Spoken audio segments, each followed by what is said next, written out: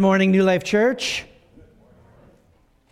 Welcome here this morning. I'm so glad that those of you who are here in the room, you were able to make it in, even though there's fewer of you than we would want to be here.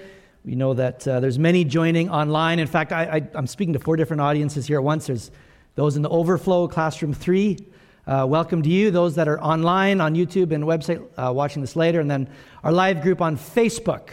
So wherever you are, whenever you're watching this, we're glad that you're with us. And I'm sorry that Darren kind of built up this sermon a little bit. He kind of set that bar high. Wish you wouldn't have done that. But regardless of whether it's good or bad, long or short, it'll be long.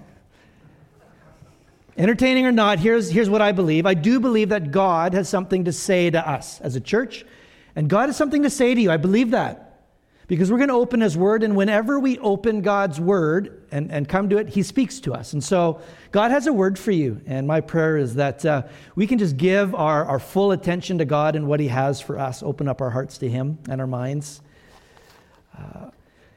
If I was taking a Bible quiz and I was asked the question, where is the largest chunk of Jesus' teaching found in the Bible?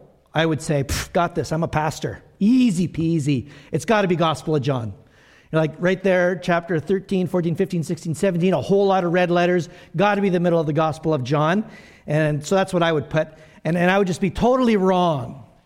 I'm surprised to discover over these last few weeks as we've begun this series that the largest section of uninterrupted teaching of Jesus is found in the book of Revelation. Did you know that? The most red letters in a row are found in the book of Revelation, chapter 2 and 3. These words that we're going through together over these 8 weeks. And so that was kind of a new discovery for me, and I don't think we probably think of Jesus talking to us in this place of the Bible. And so we've maybe never given a whole lot of attention to these words of Jesus. And so I'm just really excited to be able to spend time in them over these weeks together. So it's unique in that way, these words we're looking at. It's also unique in that all the words of Jesus, the teaching of Jesus found in the Gospels, are all kind of pre-church. You know, that teaching that created the church. But here we have the teaching of Jesus that corrects the church to the church that already exists. And so it's kind of unique in that way. And so if you haven't been with us over the last number of weeks, we're in the middle, week 4 of an 8-week series through the 7 letters of Jesus that we find in the book of Revelation, chapter 2 and 3. 7 letters that Jesus wrote to 7 different churches, real people, real places in history.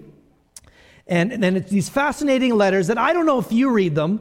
Like, it's obvious it's written to different people at a different place in history and in the world. And it can kind of feel like we're almost entering a conversation that we don't belong in, right? There's all these details that seem like maybe they're not really directed at us, and yet we're discovering they really are. These are Jesus's letters to us, New Life Church, 2,000 years after they were first written. Jesus speaks to us, and in these 7 letters, we're discovering that Jesus gives us the 7 marks of a healthy Christian, 7 marks of a healthy church. And so over these weeks, we're just discovering, what does it look like to live the Christian life? What does it look like to be a Christian church? And so a couple weeks ago when we began with the letter to Ephesus. We found that one of the marks of a healthy church is to be fervent in love. We want to be a church and people that are fervent in love. Last week, when we looked at the letter to the church in Smyrna, Darren preached, and we found that another mark is to be patient in suffering. As Christians and as a church, we're called to be patient in suffering. And this morning, we're looking at the 3rd letter, the letter to the church in Pergamum, which we find in Revelation chapter 2, verses 12 to 17. Now, this is an interesting one to unpack. And so if you have your Bible with you, turn to Revelation chapter 2. We'll start at verse 12. The words will also be up on the screen here. Now, these are the words of Jesus to us as church. To the angel of the church in Pergamum write, these are the words of him who has the sharp double-edged sword. I know where you live, where Satan has his throne. Yet you remain true to my name. You did not renounce your faith in me, not even in the days of Antipas, my faithful witness, who was put to death in your city where Satan lives. Nevertheless, I have a few things against you. There are some among you who hold to the teaching of Balaam, who taught Balak to entice the Israelites to sin so that they ate food sacrificed to idols and committed sexual immorality. Likewise, you also have those who hold to the teachings of the Nicolaitans. Repent, therefore. Otherwise, I will soon come to you, and I will fight against them with the sword of my mouth. Whoever has ears, let them hear what the Spirit says to the churches. To the one who is victorious, I will give some of the hidden manna. I will also give that person a white stone with a new name written on it, known only to the one who receives it. Interesting. A number of years ago, doctors did a study. They selected 10 teenagers to do a test on perception. What they did is they gathered these 10 teenagers in a room, and then the researcher held up a card, and on the card were 3 lines of varying lengths. The researcher asked the teenagers to raise their hand when he pointed at the longest line on the page. What one person in the room didn't know was that the other 9 teenagers were told to raise their hand at the second longest line, not the longest line. This actually wasn't a study in perception, it was a study in peer pressure. But that 10th teenager didn't know it. And so when that researcher pointed to that second longest line, right away 9 hands shot up. And that 10th teenager kind of blinked a few times. He looked at the paper. He looked around him at the other 9 holding up their hands. And slowly and hesitantly, he raised his hand as well. Then the researcher pulled out another card with 3 more lines, and he pointed to the second longest line, and immediately the 9 hands shot up, and a little more quickly, the 10th hand went up. And this happened time and time again until that 10th hand went up around the same time all the other 9 did. In fact, the researchers did this test over 100 times, 100 different groups, and they found that in 75% of their groups, that 10th teenager put up his hand with the other 9 every single time. The power of peer pressure. Now, I don't think this is probably a lesson so much in the teenage mind as it is really in the human condition. Each one of us as human beings, we are susceptible to the pressure and the influence of those around us. This was the church in Pergamum. The church in Pergamum was a lot like this 10th teenager. Giving in, we're going to find, to peer pressure in order to conform to the majority opinion. In that sense, this really is a letter that feels that it's kind of like written for us today in 2020, where we're at in the world, in our society. We are a lot like the church in Pergamum. We are faced with pressures every day to conform to the patterns around us, to the beliefs and the behaviors that surround us. We're a lot like the church in Pergamum. So I really believe that this letter has a lot to say to us today. But to understand what this letter means to us, what Jesus is saying to us, we've got to do a little digging here, a little history, which I think is fun, both biblical history and just kind of general history. Now, you've probably never heard of the church of Pergamum before, other than maybe reading this section in the Bible. Most cities and towns, even today, they have a claim to fame, right? Stonewall, I'm not sure, we're the quarry city, quarry town. Most have maybe a nickname that's on their sign, or maybe they identify a famous person that came from that place, right? And so I'm from Medicine Hat, Alberta, and if you've driven through Medicine Hat, when you come into town, there's a sign that says Medicine Hat, you know what it is? The gas city. We are proud. We are the gas city. Not for that reason. It's because there's a lot of natural gas under the town, all these reserves, and so we're kind of known for that, the natural gas industry. Now, interestingly, when you go just down the highway towards Lethbridge, the next town is Bow Island, and if you've been to Bow Island, you know that along the highway there's a statue of the world's largest pinto bean, because Bow Island is the bean capital of Canada. So I don't know if there's a connection between the bean capital of Canada and Gas City right next door. I have no idea what that's all about. Yes, that was an inappropriate joke for church. So when we look at this letter, what was Pergamum? Well, Jesus twice refers to this as Satan's hometown. The place where Satan lives has his throne. Interesting. What does he mean by that? You know, like often you go to Carmen, Manitoba, right? It's the hometown of? Who came from Carmen? Come on. Who came from Carmen? Ed Belfour. Eddie the Eagle Belfour, right? Goaltender, Chicago Blackhawks. Come on. I'm starting to feel old here. Anyone else remember Eddie the Eagle? Well, that's Carmen. So maybe if you came into Pergamum, what does this mean? Like, would it say hometown of Satan? What does this mean? Probably what Jesus means isn't that like somehow there's the spiritual or physical presence of Satan in this place. Like this is kind of where he dwells, so much as I think Jesus is saying is Pergamum, if he had a hometown, it would be Pergamum. Right? Like he would fit right in this place. Satan. It's that sort of place that these Christians lived.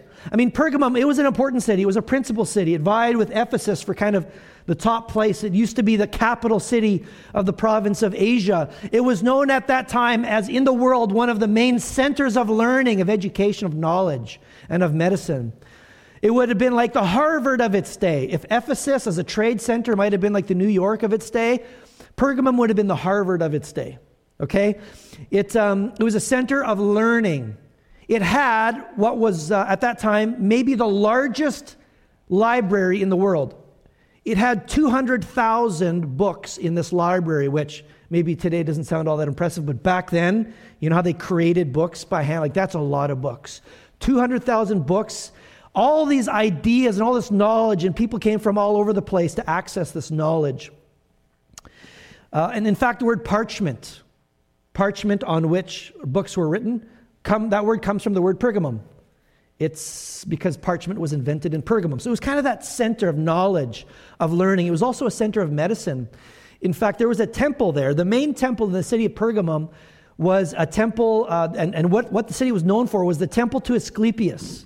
Now, Asclepius was the Roman or the Greek god of healing and medicine. People came from all over to seek healing at this temple. And the symbol of the god Asclepius was the symbol of a serpent, a snake. In fact, we have this throughout all of history. 2,000 years later, we still have the symbol called the rod of Asclepius that we see all the time. In fact, the World Health Organization has as the center the rod of Asclepius. Okay, the serpent on the rod. And if you have a medical bracelet that has snakes intertwined around a rod, it's the rod of Asclepius. It came from this temple. And so the sick would come to this place, and apparently snakes had healing powers.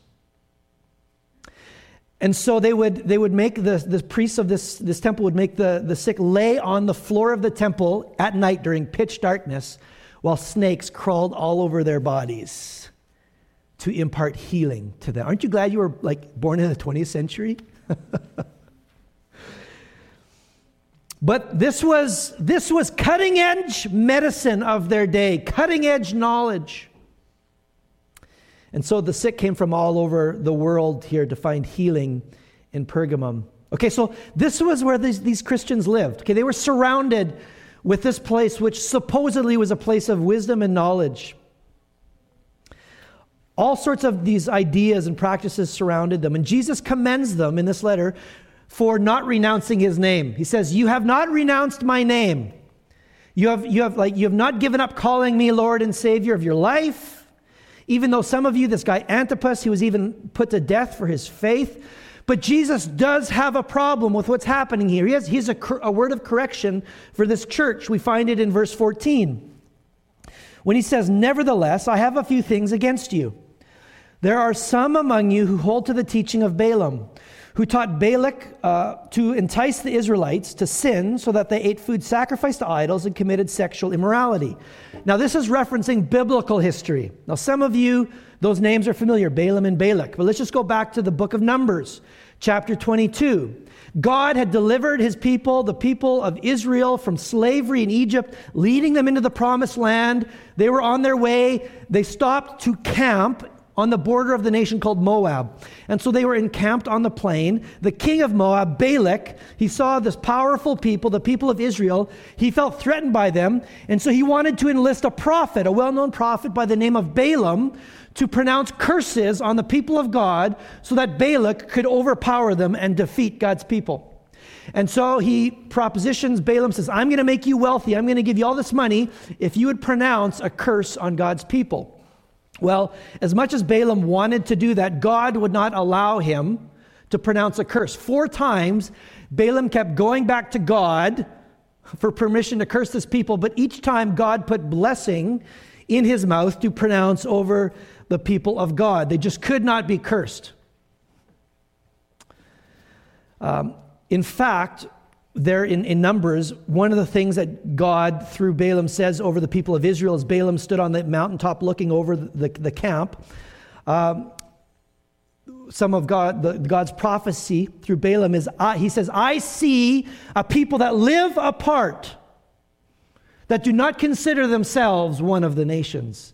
I see a people set apart. That word set apart actually means holy. I see a holy people set apart who do not consider themselves one of the nations. So this whole curse thing wouldn't work. But I guess if you can't curse them, then you corrupt them, right? So Balaam and Balak hatched a plan. What they were going to do is they were going to invite some of the men from Israel to come to a party with a bunch of Moabite women.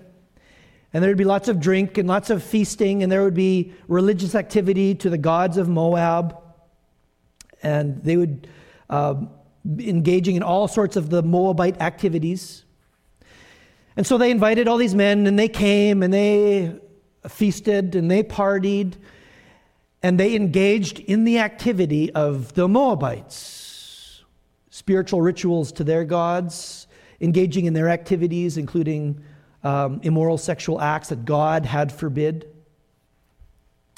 In fact, we find out as the story continues that some of them married some of these Moabite women and brought them into the people of God. Now, we have co-racial marriages, which is beautiful and awesome, but these were co-spiritual marriages of different belief systems and behaviors. And because of these relationships, there started to be this blending of beliefs and blending of behaviors. And the people of God now were compromising themselves by engaging in activities that God had forbidden in His law and believing things that were contrary to what God had said. They'd compromised themselves. Here we have the lesson. If you can't defeat them, join them. Right? Satan couldn't defeat God's people from the outside with outside pressure, but only from the inside, kind of through that Trojan horse. And so, in this story, we see that God's people had been compromised. And so, obviously, the church in Pergamum, he said, this very thing is happening. You are compromised. You are giving into pressure and compromising, conforming to the pattern of the world around you. And then he references the Nicolaitans there in 15. He says, Jesus says, likewise, you have those who hold to the teaching of the Nicolaitans. We don't really know a lot about who these people were. That comes from the word Nicholas, the Greek name Nicholas. And probably that they were a group of Christians who believed, hey, God is a God of grace and He's a God of mercy and He's a God of forgiveness. So it's okay if we do these other things because God's going to forgive us. God's grace covers all of it. It doesn't really matter how we live because God is a God of grace. And so they too engaged in all of these other activities. They conformed to the pattern of the world. They just carried on living like they had before. It's interesting here, you know the word Balaam, the name Balaam is actually the Hebrew name, the Hebrew word for rule of the people, rule of the people. The name Nicholas is the Greek word that means rule of the people. Both of these names mean rule of the people, which is kind of interesting. I think what it's referring to is living by the wisdom of man. The wisdom of people, human wisdom, which really was the problem at the very beginning, wasn't it? If you go back to when God makes man and woman and gives them his instruction, and he puts them in this beautiful world, and he says, hey, I don't want you to eat from the tree of the knowledge of good and evil. But then the serpent, it's kind of interesting, the serpent comes, and he says, did God really say that? The woman says, yeah, God says we couldn't eat of the tree of the knowledge of good and evil. And he says, come on now, God's trying to keep something good from you, right? So he knows that if you eat of it, you will be like him, knowing the difference between good and evil. Well, what's wrong with knowing the difference between good and evil? Well, that's not what he's talking about. What he's saying is, you will be like God. You will be the one who determines what is good and what is evil. You will have the wisdom to determine what is true and false, good and bad. That was the problem from the beginning, living by the wisdom of man and not the wisdom the Word of God. So Pergamum had this problem. It had conformed. It was giving into pressure. It was what we might call a progressive church, and that's what I've named this sermon, Progressive in Pergamum. Now that word progressive, we hear it a little bit in a political context, right? Normally it means instead of trying to retain and kind of protect and keep doing what we're doing, we need to change. Change is good. Change is necessary. We should always be changing. We should be progressive, and we live in what we might call a progressive society. In fact, as Canadians, we use that to describe ourselves. We are a progressive society, unlike some other places in the world that are primitive societies, that live in the past, that don't change. We are progressive and open-minded, always changing, because change is good and necessary. And yet Paul says in Romans 12:2, he says, do not conform to the pattern of the world, but be transformed by the renewing of your mind. Do not conform to the pattern of the world. And we face pressure all the time as Christians to conform to the pattern of the world. Just like that story I told at the beginning of that study on peer pressure. We face pressure to raise our hands. Why? Why are we conformists by nature? It's at least two reasons, right? I mean, we don't want to stick out. We don't want to be the oddball. We don't want to be on the outside. And so we can give in to pressure to conform to the ways of those around us. Or maybe we start to question our own wisdom or God's wisdom in the face of the wisdom of the majority. Well, if everybody else is raising their hand, maybe I'm missing something here. Maybe I'm wrong, and maybe they're all right. I'll just raise my hand. We second guess ourselves in the face of the majority. We have this propensity to conform, but Paul says, don't be conformed to the pattern of this world, but be transformed by the renewing of your mind. Renew your mind, Christians. What does that mean, to renew your mind? I think we kind of get an answer in this letter. It's interesting how Jesus introduces himself here. In fact, there's often a connection between the way Jesus chooses to introduce himself to the church and then the situation that's going on in that church. It's like, you need to see me in a certain way because of what you're going through. And so last week to the church in Smyrna, suffering church, a persecuted church, Jesus introduced himself as the one who had died but had come back to life. And then he said to them, I know what you're going through, your affliction. You think you're poor, yet you're rich. And now, how does he introduce himself to the church in Pergamum? Well, he says in verse 12, these are the words of him who has the sharp, double-edged sword. He talks about himself as the one who holds a sword. And in fact, a few verses later, in verse 16, he says, repent therefore, otherwise I will soon come to you and fight against you with the sword of my mouth. What is a sword all about? There's a clue here. Now, we think of a sword and we think this is like a weapon, right? This is an act of violence. Now, back in those days, a sword was a representation of authority and judgment. Right? When Paul talks to the Christians in Romans 13, when he talks about the government, the governing authorities, he says God has given them the right to bear the sword, which is, he has given them the authority to make judgments, right? And so the sword was the symbol of judgment, the ability to distinguish between right and wrong, good and bad, truth and falsehood. And so there's this connection between the sword in the Bible and God's word, right? In Ephesians 6, the armor of God, it says, take up the sword of the Spirit, which is the word of God. The sword of the Spirit is God's word. And then in Hebrews chapter 4, verses 12, picks up on this idea between the sword and God's word when he says this, Hebrews 4, verse 12, "For the word of God is living and active, sharper than any two-edged sword. It penetrates even to dividing soul and spirit, joints and marrow. It judges the thoughts and attitudes of the heart. Nothing in all of creation is hidden from God's sight. Everything is uncovered and laid bare before the eyes of him to whom we must give an account." So the word of God is like a double-edged sword here, which is able to distinguish between right or wrong. And God's word is perfect in the ability to do that because nothing is unknown to God, which is what it said. Everything is uncovered and laid bare before him. So what is the sword that Jesus is talking about? It's the word of God. And that word, he's saying to the church, that word must be your authority in all things. And so I think the message of this letter to us is this. Because God's word is unchanging, our commitment to it must be uncompromising. Okay, this is the takeaway. If God's word is unchanging, our commitment to it must be uncompromising. And when I talk about God's word, I'm talking about this. The Bible, the Word of God that reveals, in which he reveals himself to us, who he is as God, who we are, how we can have relationship with him, and how he wants us to live, how we can have life. He has revealed that to us completely and perfectly in his Word.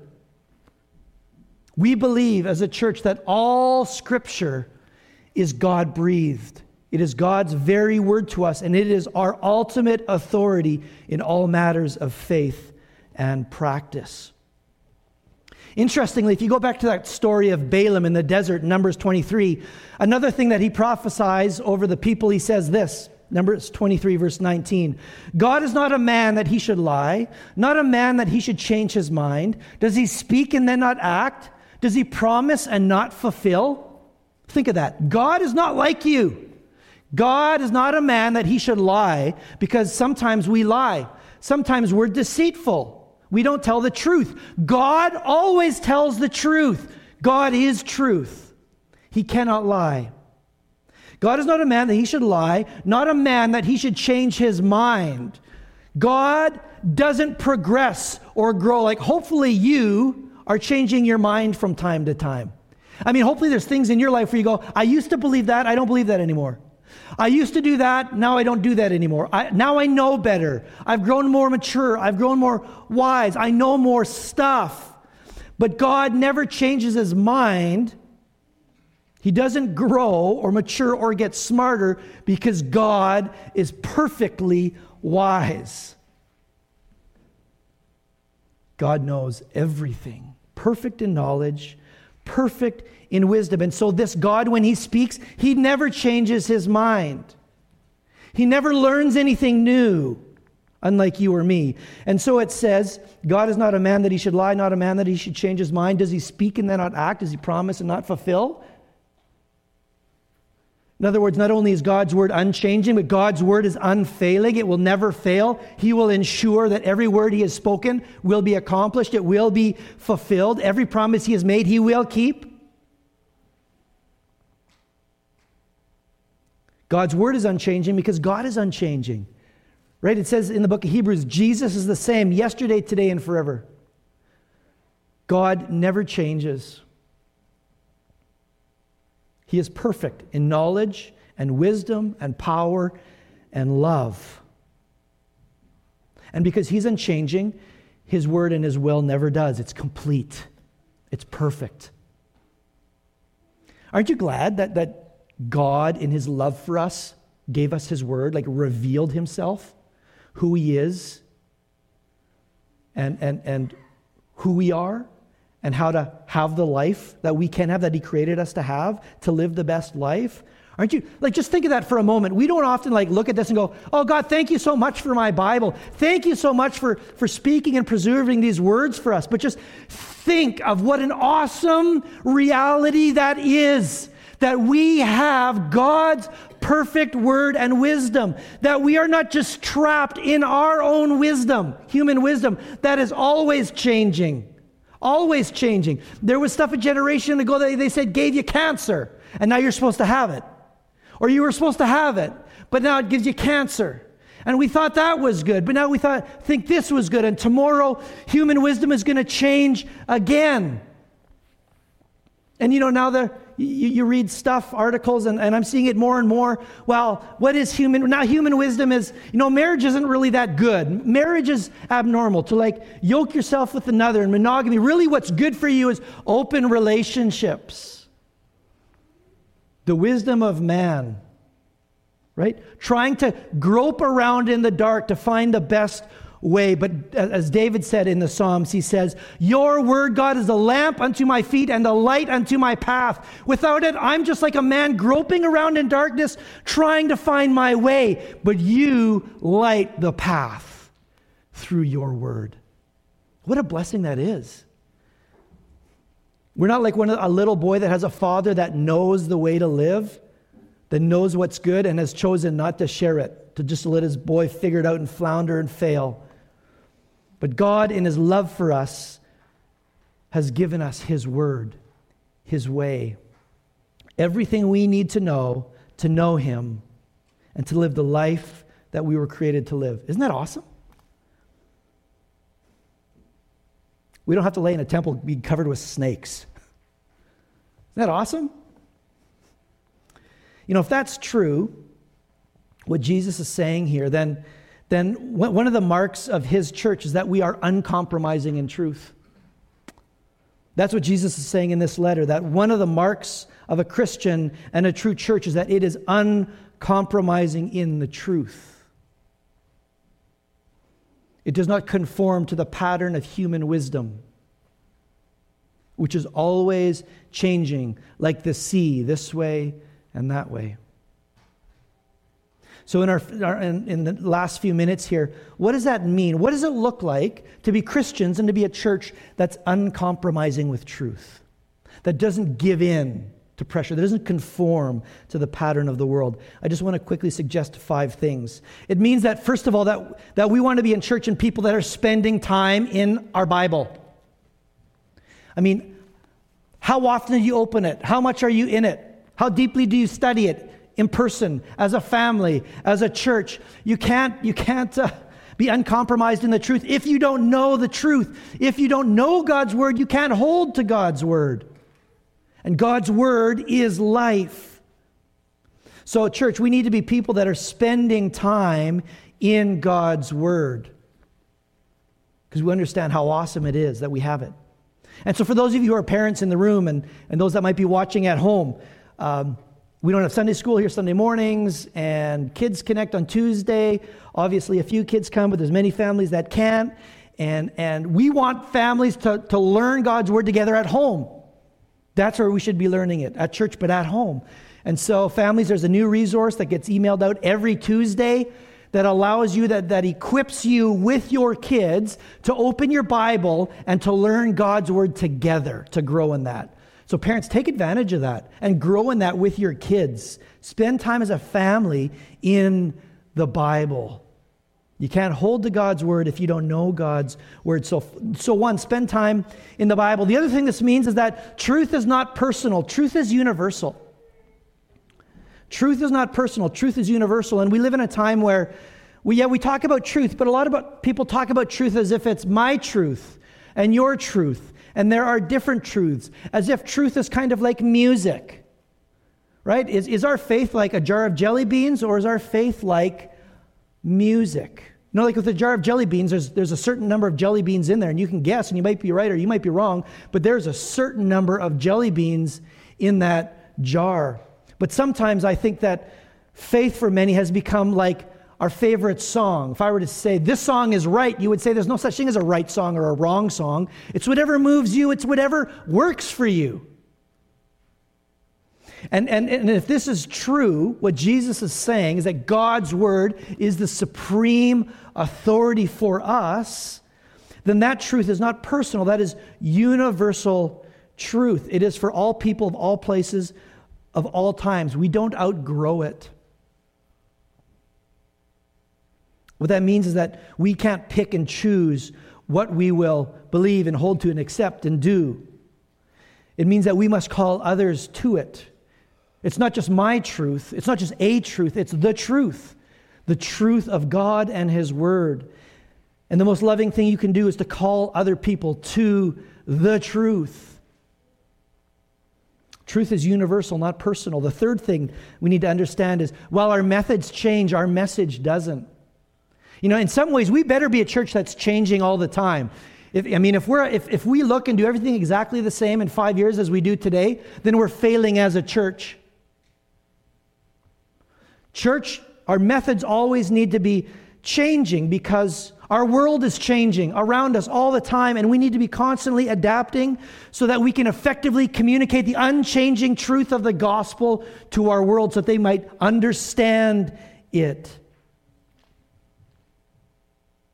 We want to speak in a way that can be understood, right? Like as Paul said, to the Greeks, I'm like a Greek. To the Gentiles, I act kind of like a Gentile. I am all things to all people so that I may win some. And what he's saying is, I don't do the things they do. I speak and I do things in a way that they can understand the unchanging truth of the gospel of Jesus Christ, of His Word. There's no one right way to dress in church. There's no one right style of music to worship to. There's no one right way to build a building and fashion a worship space. There's no one right way to do a worship service. There's no one right way of doing ministry.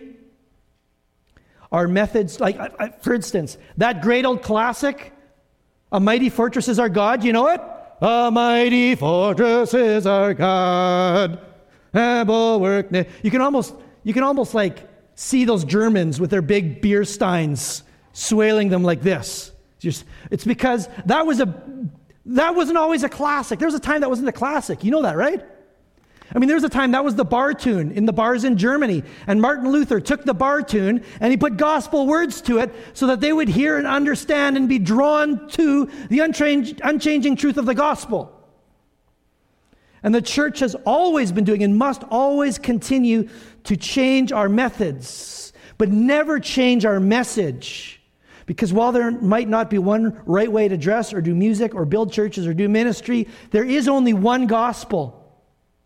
There is only one Lord, one faith, one baptism, one Spirit. So while our methods change, our message must never change. It is the unchanging truth of God's Word, and our world needs it. Fourthly, peace is good, but it's not the highest good. Like we're Canadians. What are the two most Canadian words in the world? Two most Canadian words. What do you think? Sorry. Well, that's one word. Sorry, eh? The people in the first service, they said the same thing. They said sorry, and I said, I asked for two words, and they all shouted out, eh. Sorry, eh. Close. That would work, but I was thinking, I'm sorry. We kind of pride ourselves on like being as unoffensive as we can be, right? As peaceable as we can be. And that's great. It is good to be peaceable people. We're called to be peaceable people. We're called to seek peace, but we're not called to make peace the highest good, because it isn't. It is not the highest good. In order for someone to be changed and to know God and to know the life that He gives, they have to be converted. And before they can be converted, they have to be convicted. And before we're convicted, we have to be made uncomfortable and disturbed in our own life, in our own sin, and our own beliefs and practices, right? The only way into the kingdom of heaven is by a little bit of offense and discomfort. And so we don't seek it. It's inevitable. I think it's so easy as Christians, in our own conversations with people and as a church here to keep in order to keep the peace, to just be intentionally a little ambiguous with the things that we feel might be harder to hear. But God says. But we need to hear those things. People need to hear those things. So what Jesus is saying is, don't be a church that avoids the hard bits. A lot of churches and Christians avoiding the hard bits. Don't be a church that avoids the hard bits. Like Paul said, he said, I have proclaimed the whole counsel of God. Don't avoid the hard bits, and don't be ashamed of God's truth. I mean, there's times when I feel, I feel almost a little awkward or gun-shy or embarrassed to share something that I know is true and wonderful about God and His Word and His way. Why do I feel that way? We ought not to be ashamed of God's truth, for the Bible says it is the power of God to save. It is the power of God to change. Let's not be ashamed of God's truth ever, for it is good. So peace is good, but it's not the highest good. And then, fifthly and finally, what Jesus is saying here is, church, Christians, live for the approval of God instead of living for the approval of men. Live for the approval of God instead of living for the approval of men. Because you know what you can't do? You can't live for both. You can't have both. James says in the book of James, to be a friend of the world is to be an enemy of God.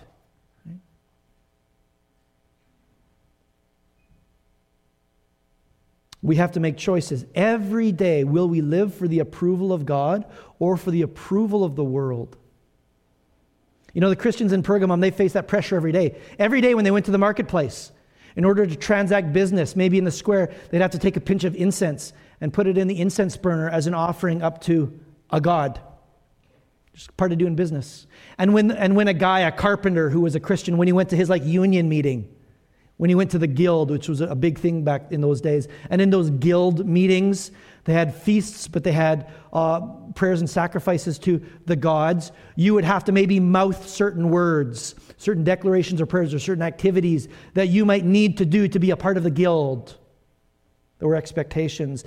And these Christians, they had to make choices every day. Were they going to tick the boxes of the people around them? Were they going to conform?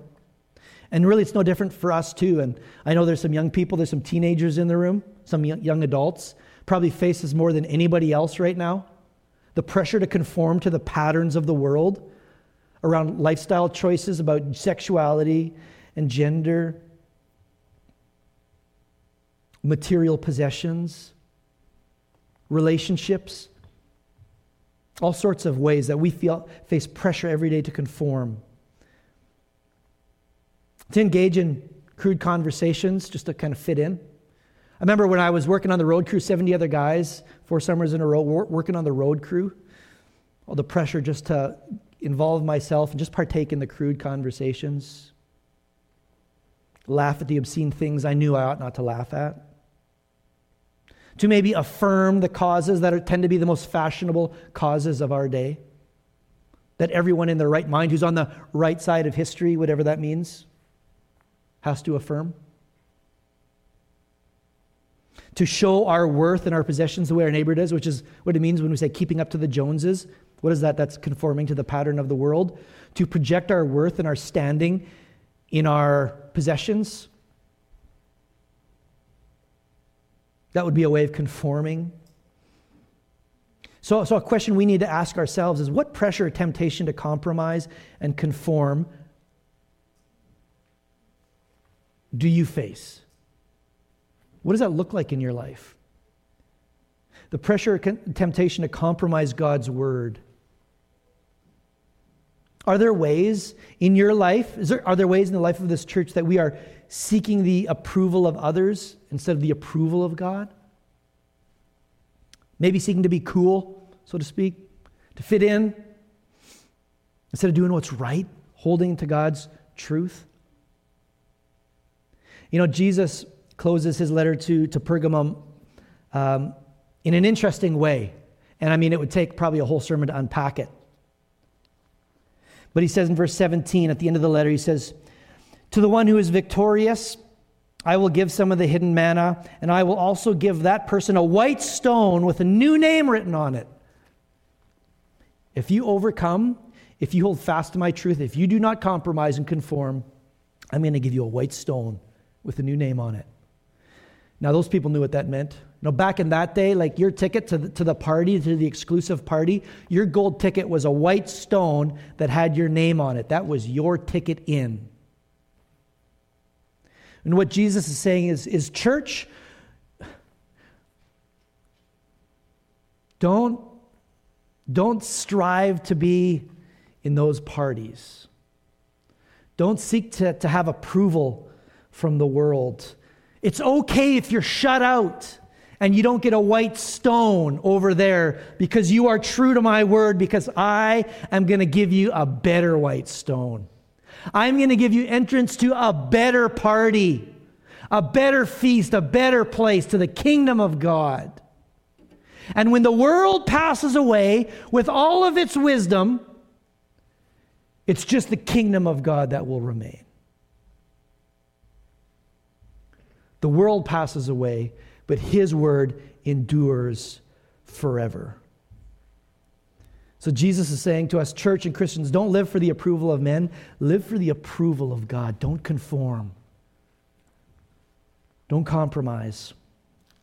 And Jesus, in His final prayer before He died on the cross, prayed a powerful prayer that we have recorded in the Gospel of John, chapter 17. And He actually prayed for you. Did you know that? Jesus says, my prayer is not for them, His 12 disciples alone. I pray also for those who will believe in me through their message. That's us. Okay?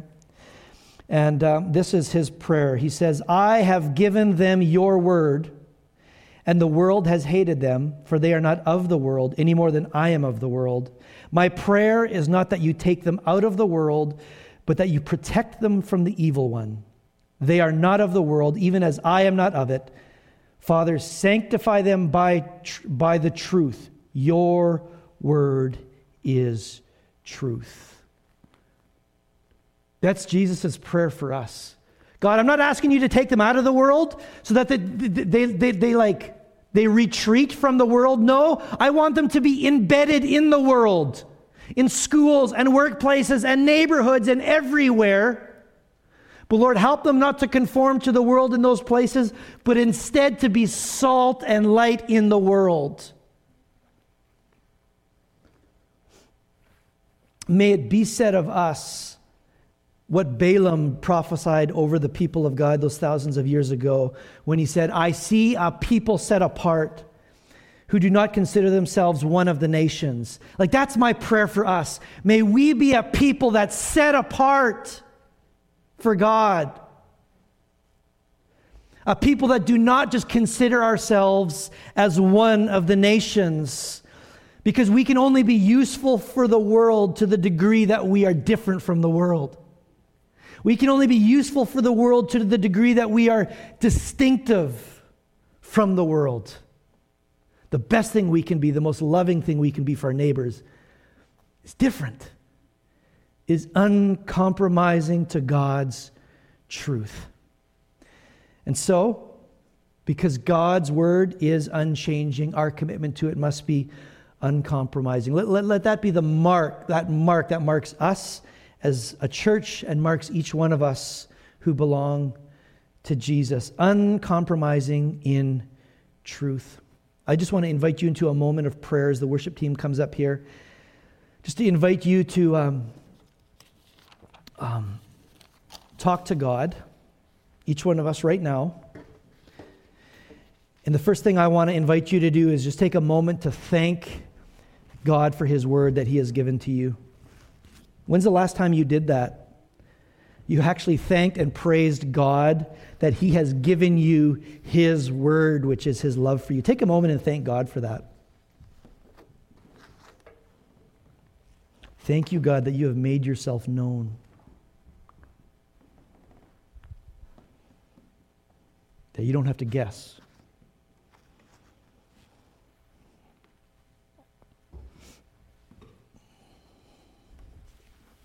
Just take another moment and ask God to renew your love and desire for His word.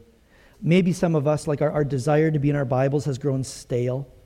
We have gotten out of that healthy, holy habit of feeding our minds and our hearts on His word. Just ask God to renew your desire and your love for His word.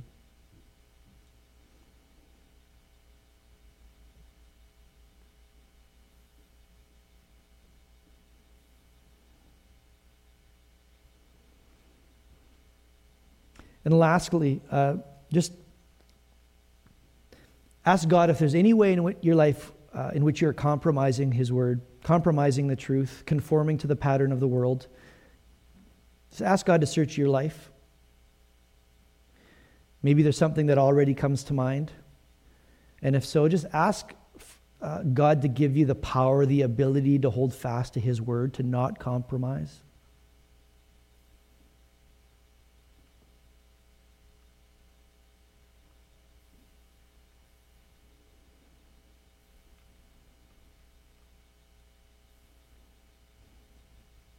Father God, we thank you that in your love for us, you have made yourself known. We don't have to guess who you are.